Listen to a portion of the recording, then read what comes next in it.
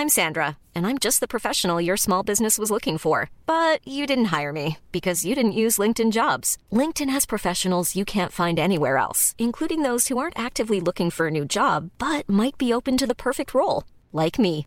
In a given month, over 70% of LinkedIn users don't visit other leading job sites. So if you're not looking on LinkedIn, you'll miss out on great candidates like Sandra. Start hiring professionals like a professional. Post your free job on linkedin.com/people today.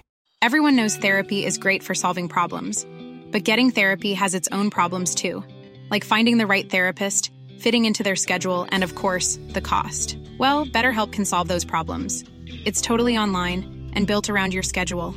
It's surprisingly affordable too. Connect with a credentialed therapist by phone, video, or online chat, all from the comfort of your home. Visit BetterHelp.com to learn more and save 10% on your first month. That's BetterHelp, H-E-L-P. Burrow is a furniture company known for timeless design and thoughtful construction, and free shipping, and that extends to their outdoor collection. Their outdoor furniture is built to withstand the elements, featuring rust-proof stainless steel hardware, weather-ready teak, and quick-dry foam cushions. For Memorial Day, get 15% off your Burrow purchase at burrow.com/ACAST and up to 25% off outdoor. That's up to 25% off outdoor furniture at burrow.com/ACAST. Sports Joe presents the GAA Hour. Okay, you're all very welcome to the show. Obviously, All-Ireland Club Final review show, and what a brilliant pair of games we had on Sunday. Between the hurling at the start, you probably thought it couldn't get better, it couldn't get tighter than that with the football coming on, but it did. It was just as tight. Both games going down to the very last puck and the very last kick in the football. Unfortunately for the two free takers, neither of them could score. They were obviously very difficult frees to take on. But Lee, that just underlines the day of drama that we had on All-Ireland Club Final Day in Croke Park yesterday.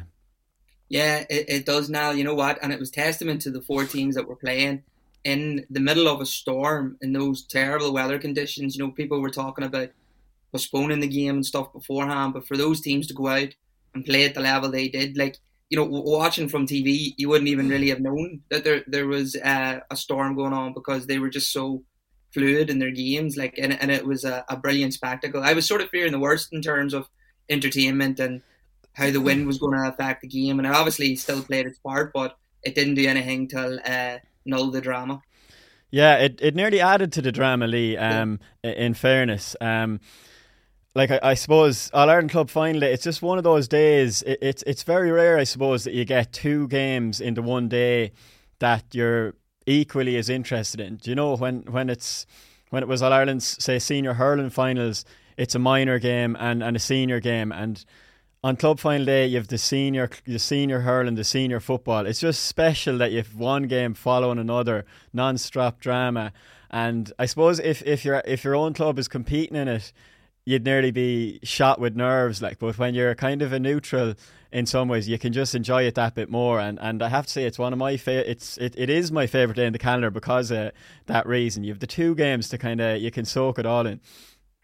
Yeah, absolutely. I mean, it's like Christmas Day for Club GAA, isn't it? You know, to have these two massive occasions sort of squeezed into the one stadium. And then sometimes when you have a game and the first game is really exciting, the second game, you know, it doesn't tend to live up to the expectations, but in All-Ireland Final Day, it normally does. And then also, when it's two county games, like when you've got back-to-back games, my mind always goes back to, do you remember a couple of years ago when Armagh played Galway in that absolute thriller? I think you were at it. Yeah. And it went to penalties. And then after that game was Kerry and Mayo, which is absolute blockbuster in any regard, but everyone was just zapped. You know, and you couldn't even enjoy it, and it couldn't live up to it. It was nearly too much. But because club football and club hurling, you know, it's the 60 minutes, so you save 20 minutes, I suppose, between the two games. They're both finals, two different sports as well, obviously. It just all adds to the occasion. It's like the perfect like cocktail of just entertainment if you're a GAA fan.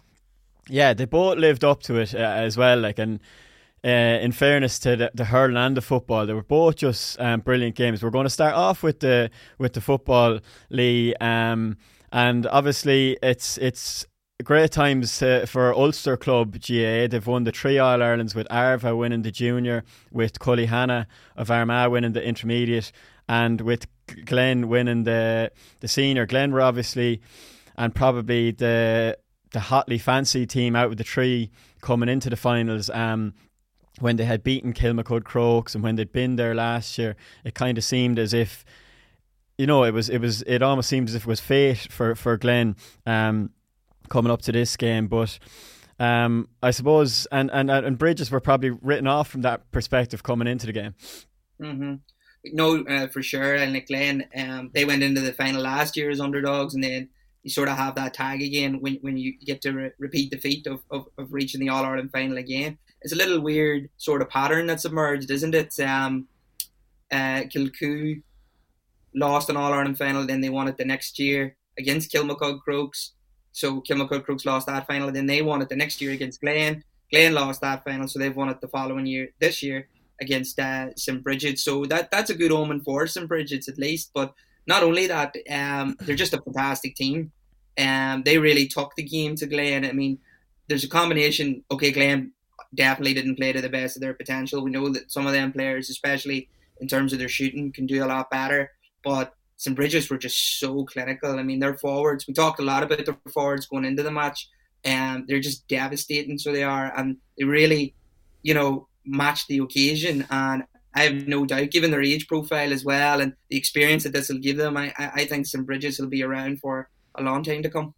Well, isn't it unbelievable, Lee, that they hadn't been in the last 2 Roscommon senior football finals? And you're looking at them yesterday, and you're looking at them, in the last few games that they've played. Like, we've seen them against Corofin, where they were unbelievable. We've seen them against Castlehaven. They were very good. And I suppose they haven't been in the last 2 finals. And Jerome Stack was asked about that in an interview after the game. He was obviously very disappointed. He was asked, do you think you'll be able to come back next year? They're obviously a young team. And he just said, it is very hard to get out of Roscommon, even harder again to win Connacht. There's no guarantees, but he obviously backed his young team that they will be able to do it again next year. But they took the whole championship by storm, and they took that All-Ireland final by storm, Lee, because as you said, Glen were such overwhelming favourites. Anywhere you listen to, people were talking that Glen will cover the handicap, that wherever Bridget's have their strong points, you're thinking of Eddie Nolan, Ben O'Carroll. People were saying that wherever they have the strong points, that Glen are just better. But from the 13th minute to the 57th minute yesterday, Glen or Bridget's led that game, and they were much the better team. And they were 4 points up with 4 minutes to go, and you're thinking that they're home and hosed. People were saying, I was up in Croke Park, and people were saying the 2 cups are heading to the west of Ireland. It's a credit to them, I suppose, the way that they did show up and completely attack the game, and they just played Glen off the park really for I suppose the middle period of that game anyway. Yeah, no, it definitely is. Like I said, we all know going forward what they offer in terms of attack with Ben O'Carroll and Derwin and stuff, but defensively they were brilliant. In possession they were fantastic. And then clinically, they were just so much better than Glen. I think Glen had hit something like 7 wides before the 37th minute or something, and St Bridget's only finished the game with 1 wide at the very end. So that just tells you how the very last kick, that's unbelievable, really. Yeah, and it wasn't even far off either. That's just how accurate they are, and that's why I think they'll be so devastating again next season. But I take the point that getting through Roscommon is challenging enough. Because funny, I interviewed Conor Glass last week, and I sort of said, at the start of the year, this is where Yins will have wanted to be. Yins will have said 1 game at a time, but really Yins would want to have been back in the Club All Ireland again. And he was like, I'm not joking when I say that we couldn't think like that, because getting out of Derry is so difficult. You know, it was only 3 years ago before they'd even won a Derry Senior Championship in their history. And they couldn't take that lightly. So like that's why the All-Ireland final is such a massive occasion, isn't it? Because to get through your county and then to get through your province and to make it this far and to rack up all them wins against so many incredible teams is just fantastic. And by the end, it looked like St Bridget's were riding that momentum better, while Glen nearly looked flat. They looked like, you know, it had been a long season. This back-to-back All-Ireland finals. That's almost 2 seasons without stopping, and it, you know, nearly had ran out of steam just at the very last minute, but they managed to pull it off in the end. Well, that's it. Malachy O'Rourke said afterwards that we nearly saved our worst performance until last. We just couldn't get going at all. Possibly we were a wee bit nervous. You can mask it all you want, but after losing one All-Ireland, you don't want to lose a second one. And they kind of played like that, Lee, like a team that were, I suppose, more afraid of losing, I suppose, than, you know, attacking the game like Bridget's were. And it was funny. I'm sure you've seen it during the week. Shane Kern was on off the ball, and it was probably one of the funniest. It was one of the funniest match previews I've ever seen. Like, it was a 1.5-minute clip, and he said that the Glen bus driver will be nervous. He might take Kern obviously had it that Glen were staying in Johnstown House Hotel in Kildare, and he said the bus driver, he might take the South Ring Road instead of the North Ring Road. They won't be sleeping in their own beds. They mightn't want the breakfast Sunday morning, even though the breakfast is lovely. While the Bridget's lads will have their mothers making the breakfast for them. Like, so this was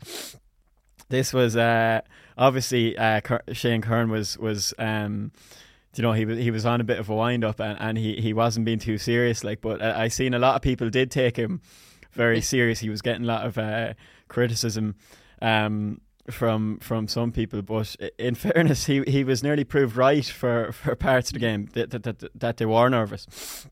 Yeah, like it did sort of look that way, and I know what you mean when it looked like because they were playing sort of safe. But there's nothing as draining on a team when you're hitting wide after wide, because you know then when you've got the ball in a shooting position, you've maybe just missed the last 3 as a team, and if you hit this shot wide, then that adds up to 4, and then suddenly you guys are in like a real disaster, and you don't want to be the person that made them do that. And it has like a doubling effect, because then you've got players like, you know, real leaders in the team, like a Kieran McFall, who are going to burst through and like, no, I'll take responsibility here, but then maybe the shot selection wasn't the best one, so it does just add to the weight, and it just zaps the soul out of you. So it does, like, and it really felt that way with Glen. But at the same time, you never really doubted their character. Like, even when they went 4 points down at the very end, I still thought they were going to get it back till close. Not necessarily that they'd win it, but I didn't think St Bridget's were ever going to win that game by more than a point or 2 at the absolute most. And there were sort of hints of that at the end of the first half when they managed to get the goal, because they scored 1-1 in like the last minute, maybe 2 minutes of the first half to make it all square. And like, to be honest, they didn't deserve to go in half time at all square, but that's sort of what champions do. Yeah, like, you have to give them credit that, and it is a sign of a good team, as we always say, that if they're not playing well, that they're still able to grind it out. And in fairness to Glen, they did do that, and like, you have to credit the character, because they would have been, like, they were down to 14 men when Cathal Mulholland got his black card. Mm-hmm. This would have felt like a nightmare in Croke Park for them. Like, Ewan Mulholland had gone off injured. Conor Carville had gone off injured, their captain. Yeah.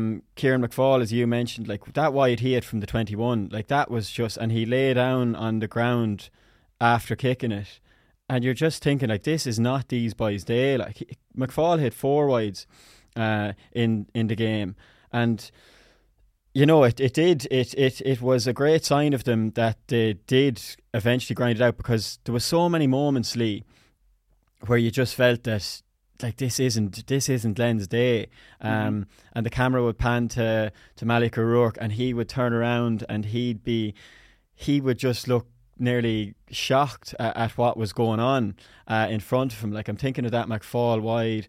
Like, Mulholland was so silly really for that black card that he gave away. Just jumped on Robbie Dolan, who was only running out of his own 21. Like, you know, he wasn't any danger whatsoever. Like, I remember Lee in the first half, like Tiernan Flanagan, do you remember he gave the ball away to Rory Fallon to set up that goal chance that Ben O'Carroll, like, you would have put your house on Ben O'Carroll to score that, especially the way he'd started the game.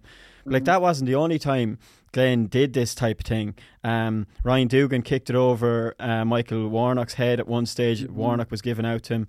I think the wind took that one. That's what I was going to ask you about. The wind. Maybe so. It was a crossfield wind now as well. But like, I don't think Kieran McFall could blame the wind. Do you remember maybe 2 or 3 minutes in when he just fisted the ball straight out of play? Conor Carville did something similar in the second half. He just kicked the ball straight down to Bridget's man in about 30 yards of space all around him. Like, so there was things going on that I suppose we hadn't anticipated from Glen. Yeah, no, that's it. Like, there was a lot of head shaking, wasn't there, and a lot of looking up to the skies to be like, why are you doing this to me? And when you're watching it, you sort of go into that mode yourself, where you're like, it isn't their day, it's not going to happen. And then that's why it makes the last 10 minutes all the more impressive, because it's one thing to show up on All-Ireland final day like St Bridget's did, but it's another thing to have everything going against you, to miss the shots that you've missed, but to still keep plugging away and backing yourself that you'll find a way, and then to have the coolness to make some of because their decision making was awful in a lot of the game, but in those last 10 minutes they nearly could do no wrong. Like, we'll get into the Conor Glass, because it was the Conor Glass show in the end. Danny Tallon turns the ball over, they win a free kick, and near the sideline, Conley McGuckin has the guile to take that free quickly, because he sees Conor Glass with a bit of space. And he was after hitting 3 very bad wides as well, Lee. Yeah, absolutely, but he never stopped. Like, I thought he was it was almost inspirational watching him. Like, he was one player that just never looked undeterred. He just looks like he has like a natural positivity about him. And he was still, sharp enough to hit that free to Conor Glass. And in this moment, like, I mean, the place must have just erupted, because it looked, for everyone's sake, that he was going to take the point, and bring it back till 2-point gap. But he just puts his boot through it.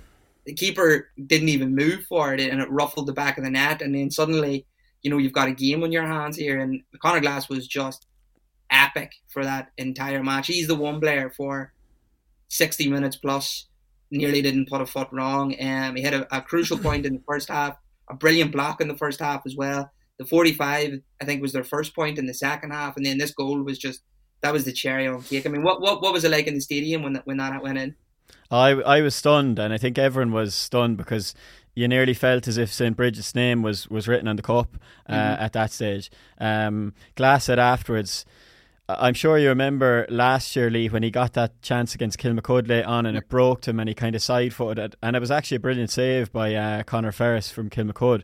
But Glass said after the match yesterday, I said to myself, if I ever get that opportunity again, I'm just going to put my foot through it. If it comes off, it comes off. If it doesn't, at least I went for it.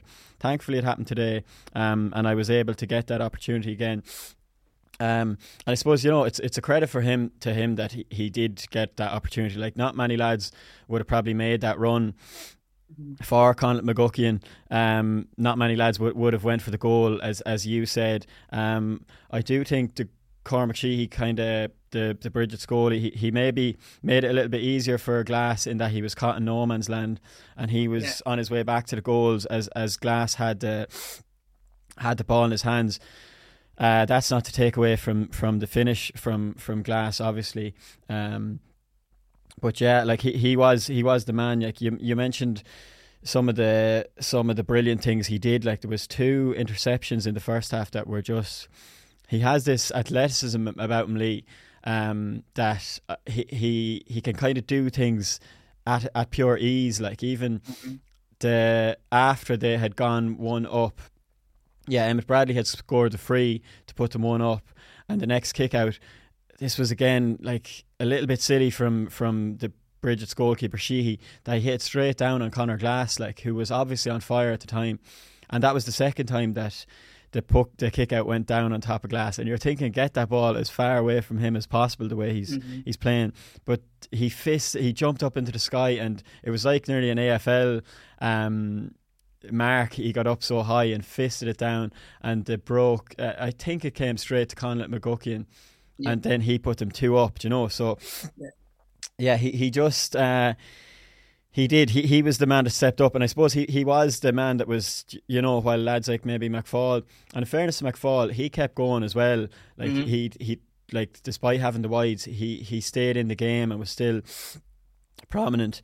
The same for McGuckian later on, but Glass was the only one. Maybe Ethan Doherty as well. I thought he tried to take the game into Bridget's, even though he did run into cul-de-sac sometime. But Glass was probably the lad that was there the whole way through at the top of his game. No, he was for sure. And like, just on Conor Glass, I mean, I remember watching Conor Glass in the Macquarie Cup final. What year would that have been? Maybe 2013. And he was only 5th year in the team, so he's about 15, and he's playing on what is essentially the sixth form team. And he's playing at halfback because he's at that stage he hadn't fully grew, so he was still small, but he was this flying machine, and he was just fantastic. And I think St Pat's Mahara won the Hogan that year, and then he just flew from there. He won an Ulster title, I think, with the Derry. It was either Derry Minors or the Derry under 20s, and he'd signed a contract to go over to the AFL, the Hawthorns,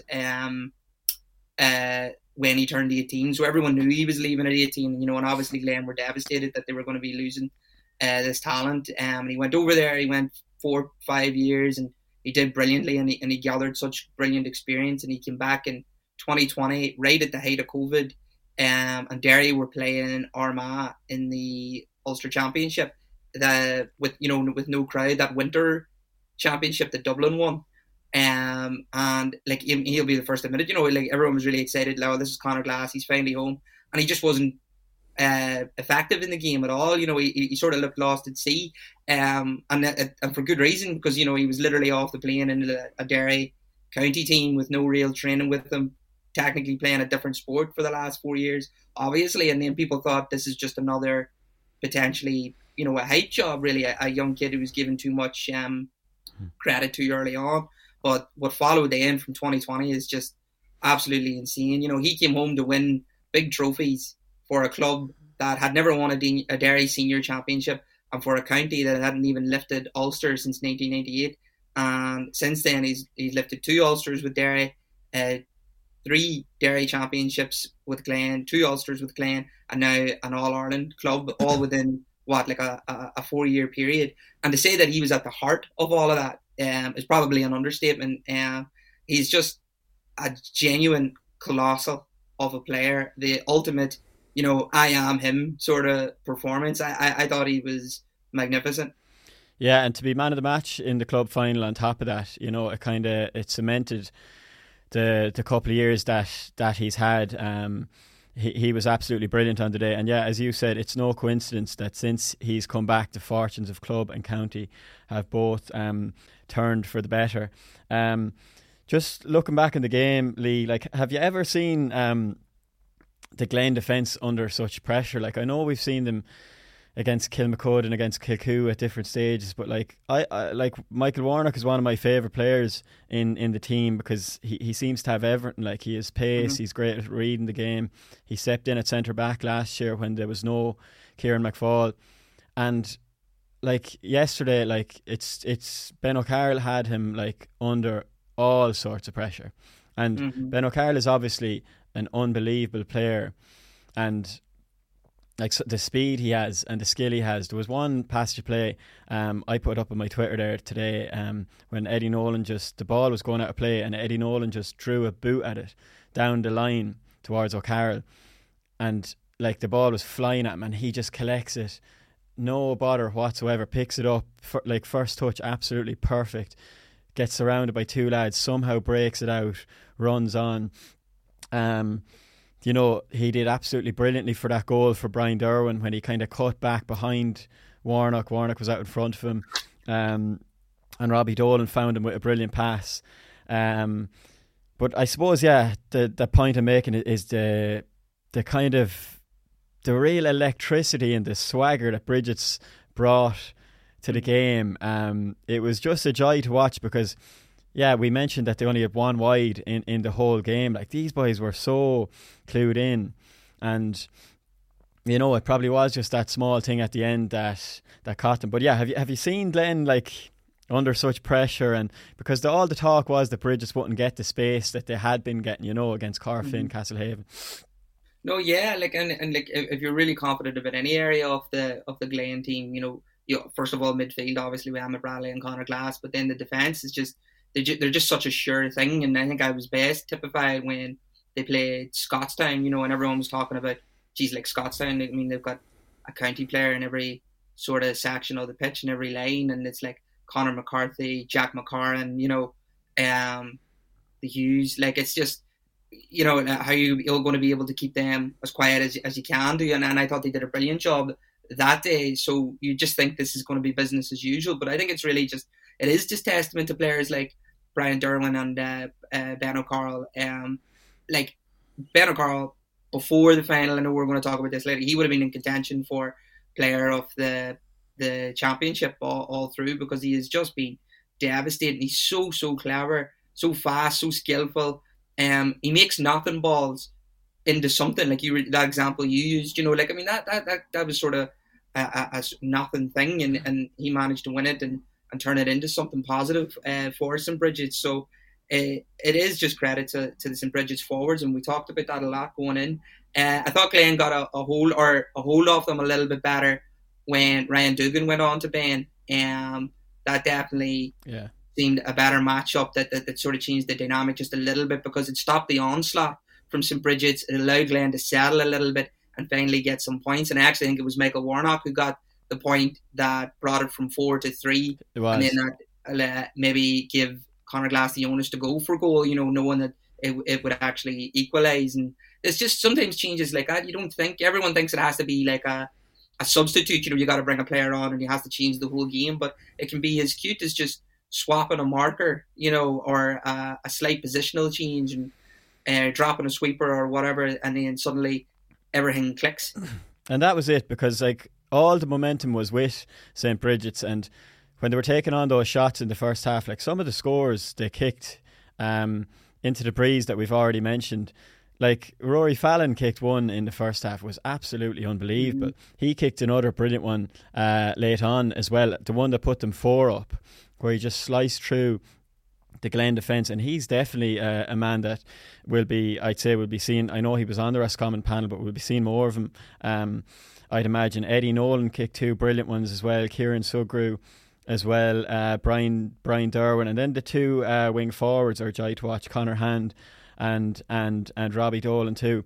But I suppose it was in those last 5 minutes, Lee, where it just seemed, I think Glen, they won 2 or 3 kickouts in a row, and they kind of came on to them like a tidal wave nearly. There was no stopping Glen at that stage, and when they got level, you nearly felt as if Bridget's race was run. Like, and I'd say they were shocked, because it all happened so quick, from being 4 up to Warnock's point to Glass's goal.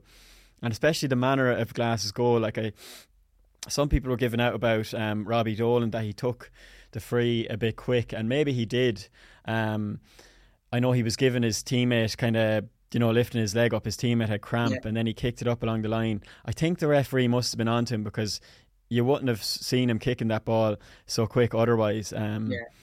But yeah, it just turned so quick, and you probably didn't think they had time to respond. They nearly did respond, but I suppose it came down to that last free, which was a good effort as well by Shane Conan, Lee. Yeah, no, it was excellent. And do you know what?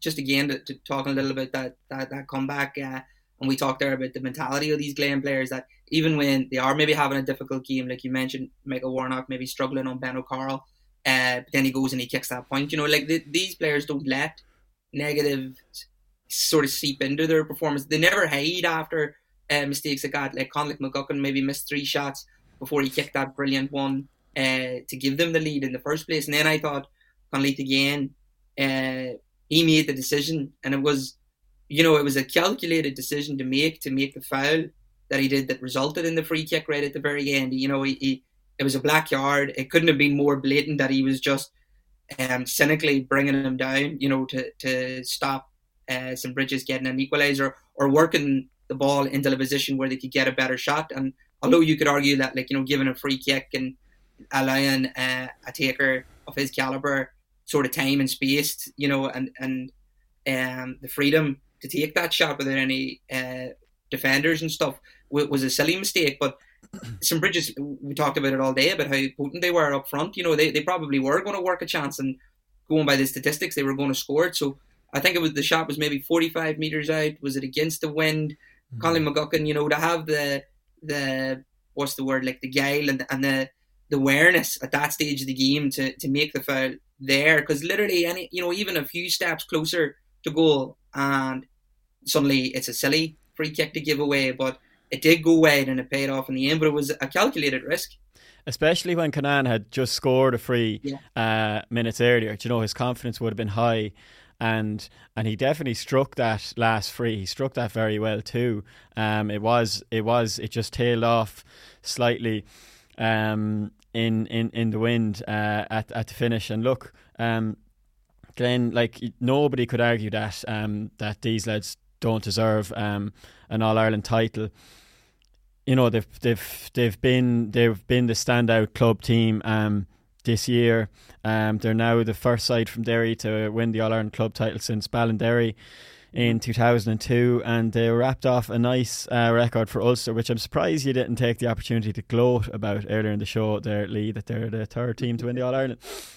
It's just a given at this stage, isn't it, that Ulster rules club football. Another little interesting record there, because they're the fourth team in Derry to lift the club All-Ireland. That means they're now on par with Dublin and Kerry as a county, because Dublin and Kerry have also got four different teams that have lifted that trophy as well. So, and Derry's obviously a smaller county, so big credit to them, obviously. And you think of how close Slaughtneil came in recent years as well. It's very impressive what they're doing in club football, and you're really only seeing the fruits of it now at county level, because they've been a bit of a sleeping giant in recent times.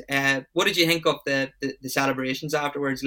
Conor Carville loves he loves a speech. I think he's brilliant. I really enjoy them. Yeah, it's funny, the speeches, the Ulster speeches, are all kind of similar in that it's they're so passionate when an Ulster team wins. It was similar to the Cullyhanna captain Smith last week, and there's maybe kind of less excitement in it. It's more kind of just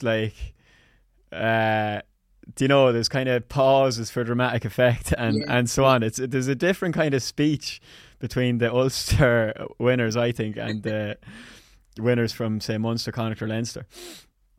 Yeah, no, there definitely is. There has to be a little bit of we were written off. Yeah.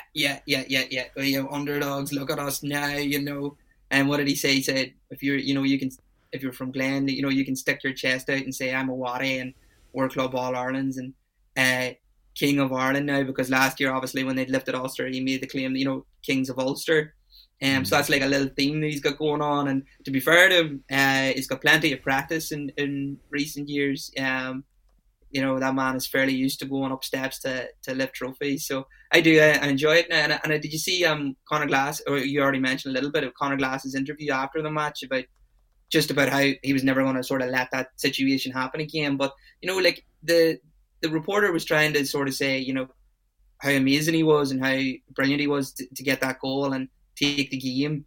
But he sort of replied and said, that wouldn't have happened if, Danny Talon hadn't got that turnover down the wing, to change it. That's your teammates helping you out. And I just sort of think isn't that the measure of the man and sort of the measure of that Glen team? There is. Cool fact, a crocodile can't stick out its tongue. Also, you can get health insurance for a month or just under a year in some states. United Healthcare short-term insurance plans, underwritten by Golden Rule Insurance Company, offer flexible, budget-friendly coverage for you. Learn more at uh1.com. Everyone knows therapy is great for solving problems. But getting therapy has its own problems too. Like finding the right therapist, fitting into their schedule, and of course, the cost. Well, BetterHelp can solve those problems. It's totally online and built around your schedule. It's surprisingly affordable too.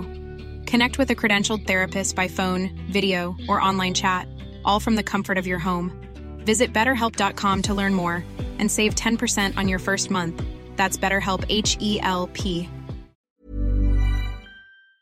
A serious unity about them. They love to like celebrate each other's successes, and they really believe in one another. You know that like and it buys into that whole thing too. That like you don't want to let your club down. Obviously, you don't want to let yourself down, but you don't want to let the boy to the left of you down and the boy to the right of you down, because you know that they're gonna stand up for you. I just thought the celebrations were really lovely, really. Yeah, I suppose they've all grown up together, like, and we seen that there was a video on Derry J last year that was called "The Boys from the Estate," like, and even Carville mentioned it in his speech, talking about playing darts, and I'd say they'll nearly live in each other's pockets. Like, I'd say they're all kind of best buds that way, and you can definitely see it in the team spirit. That's enough about the football, Lee, because the hurling was just as exciting. Once again, a 1-point game came down to the very last puck of the ball. But after all is said and done, St Thomas of Galway have won their second All-Ireland club title.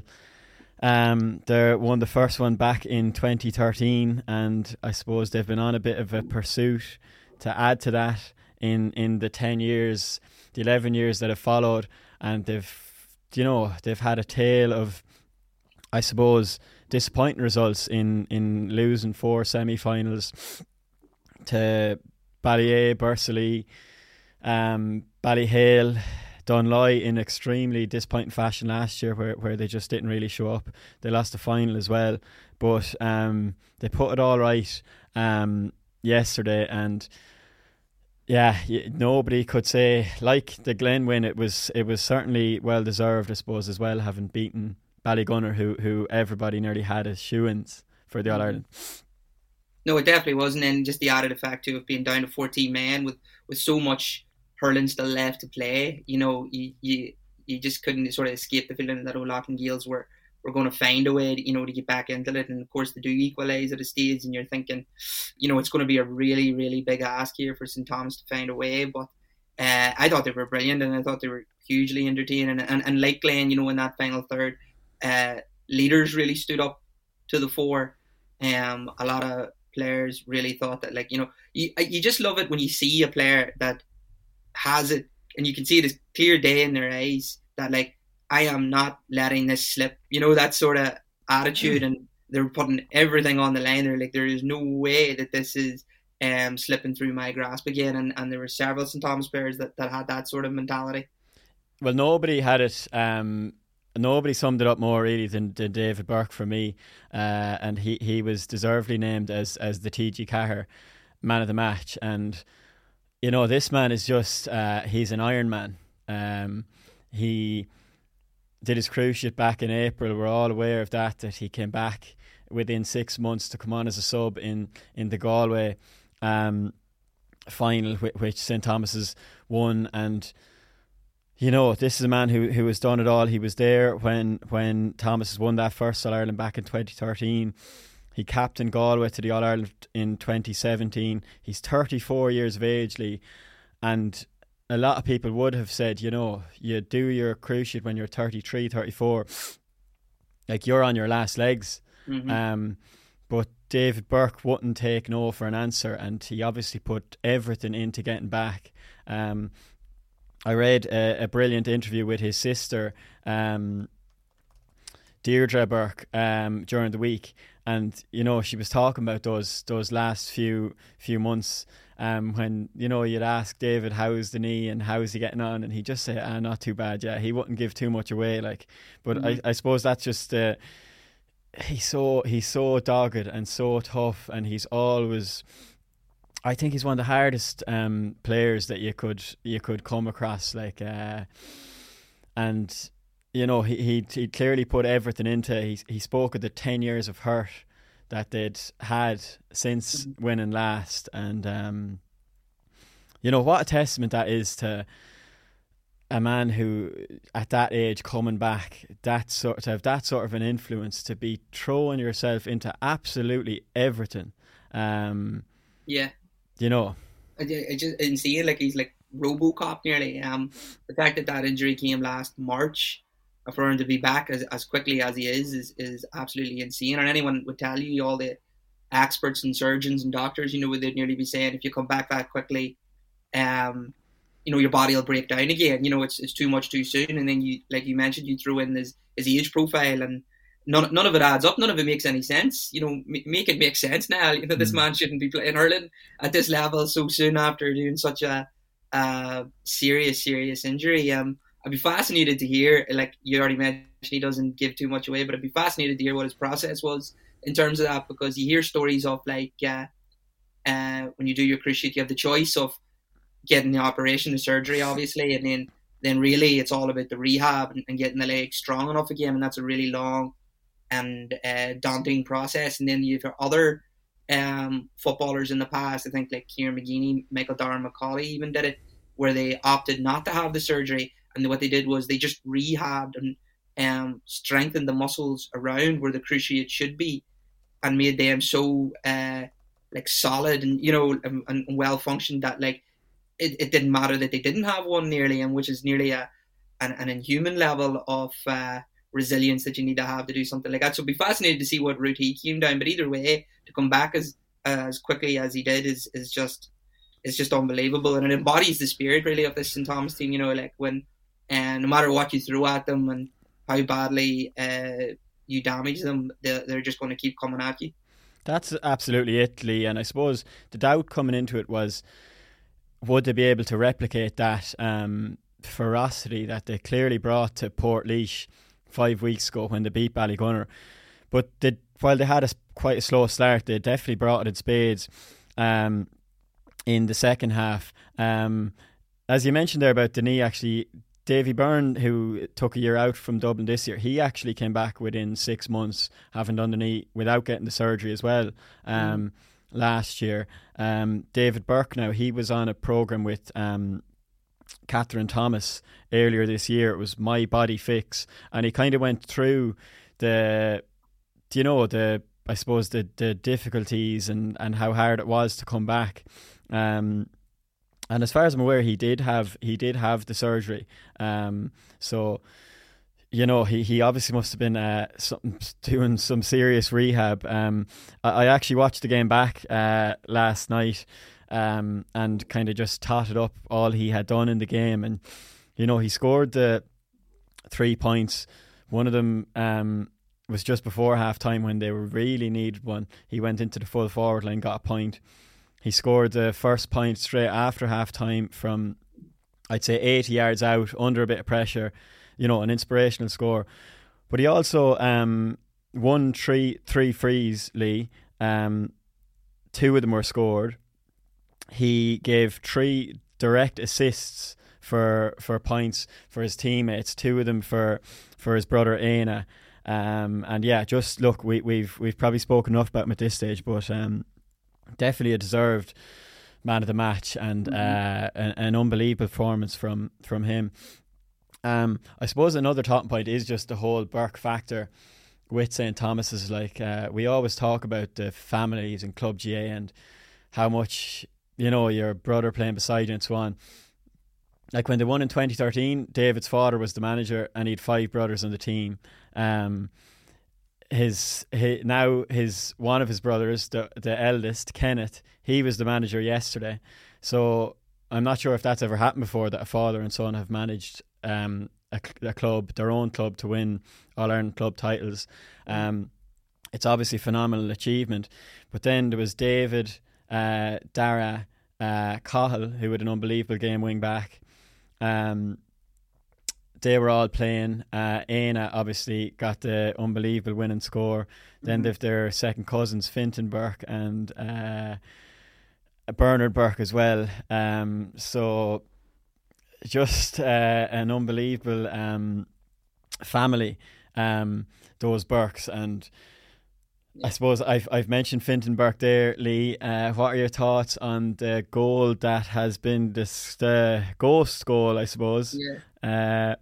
There was hurling folk, even Dermot the Rock O'Sullivan said that VAR mentioned the dreaded 3 letters VAR in relation to hurling. I never thought I'd see the day. Do we need No. it? Yeah, no. It's very surprising, yeah, in hurling people especially. They're as traditional as they come typically.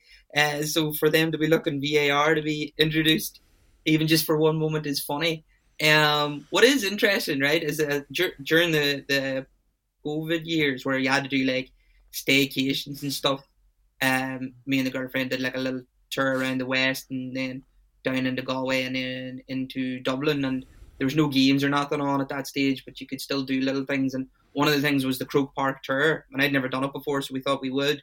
And interestingly, they were showing us or telling us about how hockey works, and the camera, there's a gap there, and speak to the ref and things. And he actually said that technically they do have VAR, like they have the cameras where they can replay decisions for red cards and things and zoom in, and they have all of that.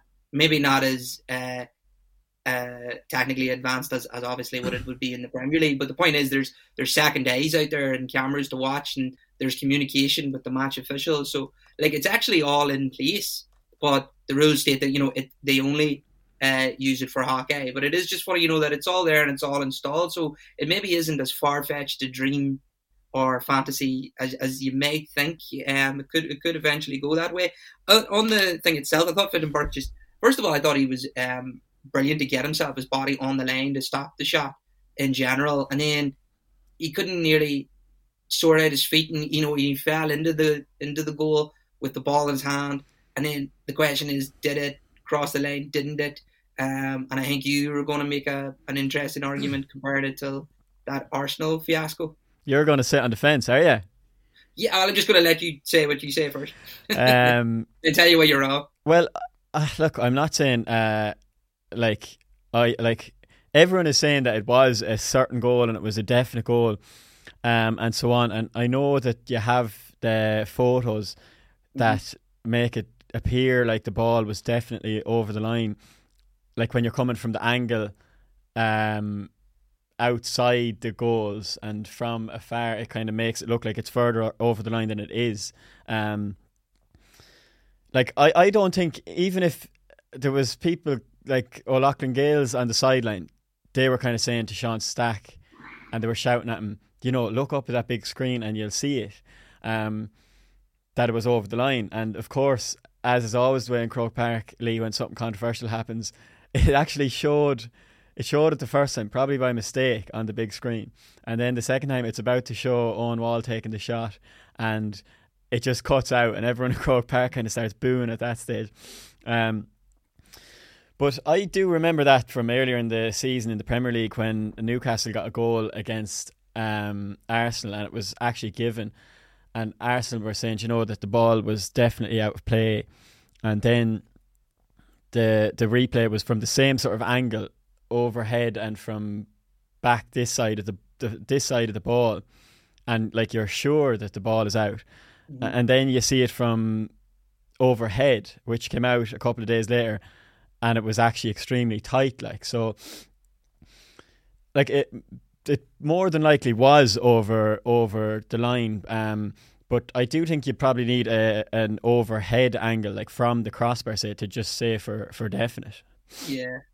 No, yeah, and it's nearly, and even with the cameras and the photos and things like that, there's still an element of it being inconclusive. So you can only feel for the umpires, are trying to. Well, they should have been. They were both behind the goals. That was probably it would have been. They probably were. They were the ones that should have seen it, really. And you wonder why they were behind the goals. Why would you be behind the goals when a lad is taking a shot on goal? Yeah. You should be level with the goals, and that's probably your only job there if a lad is taking a shot on goal, to see does it cross the line or not. And both of them were in the same place. No, it is and then and that does give a lot of Gales a reason to be annoyed about it. It is one of them. It's like they should be frustrated, obviously, but it isn't as it's not a robbery of a decision. It's just so hard to call. Yeah, I've never really seen anything like it before in hurling. It was just so bizarre. You nearly think they saved these things for finals. Yeah, that's exactly it. Between the controversy last year as well, like like you would, it was disappointing for O'Loughlin Gales, like, because you don't like something like that happening, especially on the final day. As you said, Fitton Burke deserves a lot of credit. That was an unbelievable. I don't know how he managed to catch the ball first of all, and then he was so quick up. He just wanted to clear his lines. He lamped the ball before the umpires could even get themselves to the goals, to make a decision. Yeah. He was just clearing up. Get this whole thing out of the way. But yeah, I suppose it was typically similar enough to the Ballygunner game. It was a hard hitting game, and the referee Sean Stack, like, he was so involved in the game. I, like, having watched it back last night, the amount of flashpoints and the amount of times where could this lad have got a card here. Like, 5 minutes in, Conor Cooney turns around having been given something of a hospital pass, and Conor Heary absolutely lined him up and buried him with a shoulder. David Burke comes in as fiery as he always is, and he gives Owen O'Shea a belt with the hurl. And I'm thinking, after seeing Conor Heary get the yellow, and usually the ref gives 2 yellows at the one time, I'm thinking, is Dave Burke going to get sent off here? But there was so many of those moments. There was talk that Aina Burke, we're going to talk about his score in a few minutes. There was talk that he could have got sent off. He was on a yellow, having pulled Mikey Butler down just before half time. Then he gave a nasty slap on Jordan Malloy. Mentioned Jordan Malloy. Jordan Malloy could have been sent off because he headbutted David Burke.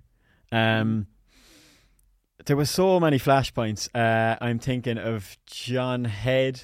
I'm nearly sure it was John Head. He pushed Sean Budger out over the advertising horns. Oh, yeah. We probably shouldn't be laughing, but the amount of flashpoints in this game, and I'd say that probably added to the decision to send James Regan off. I'd say Sean Stack just lost his patience.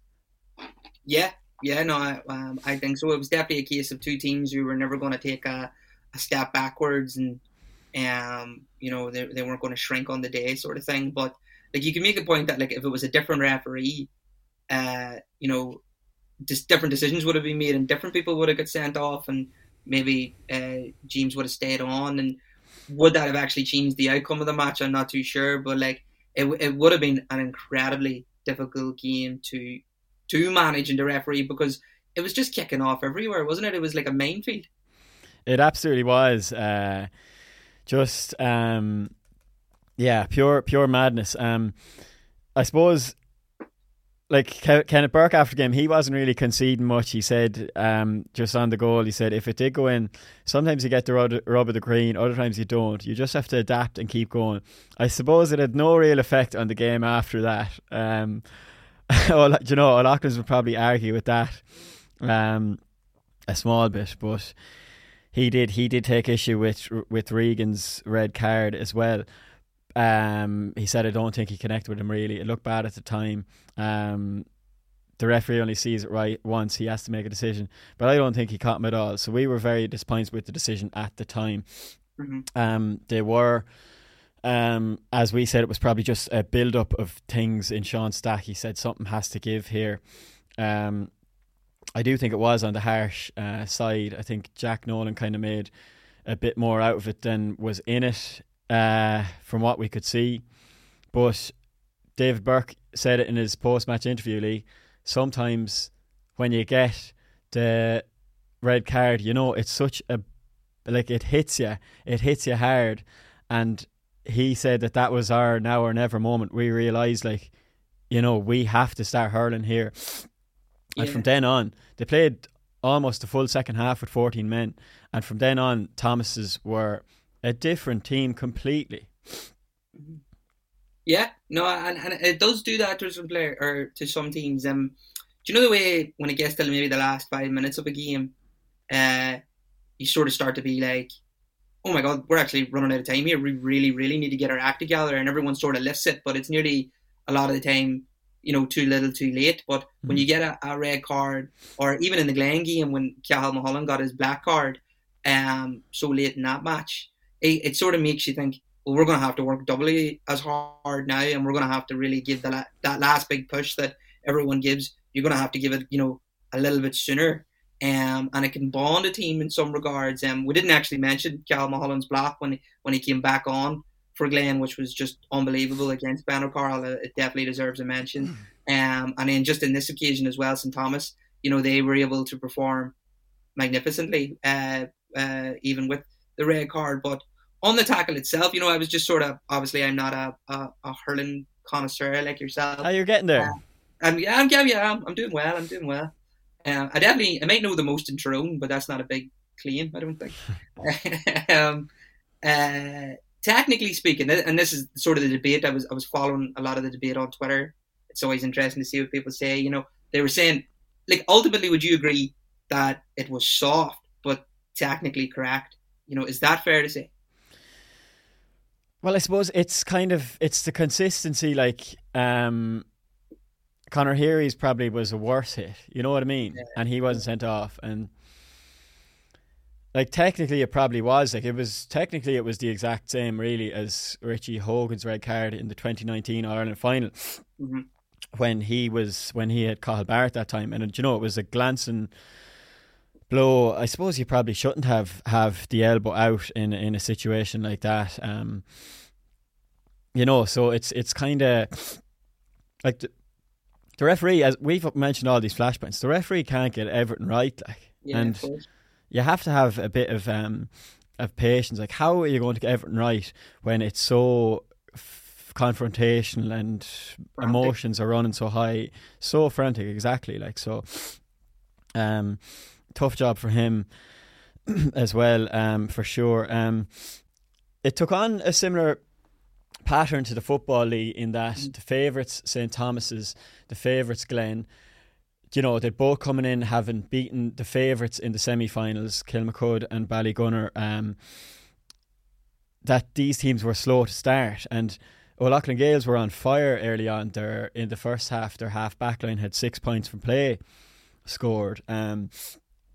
David Fogarty, Paddy Deegan and Jordan Malloy were all on fire, and they were running at St Thomas's, and as we said, the red card, it woke St Thomas's up in the second half. I want to give look, we're going to finish the show talking about Éanna Burke, and I honestly think I could talk about this score. I'd say you could give me an hour talking about this score itself, even his last two scores, to be honest. But I want to give a shout out to Dave Fogarty. That point he got just before to level the game up was unbelievable. This is a lad who scored a levelling point in the Kilkenny final. He scored the winning point against Cushendall. He's a young man. He'd scored a brilliant point in the first half, and O'Loughlin's Gales, their life was on the line yesterday. They were a point down.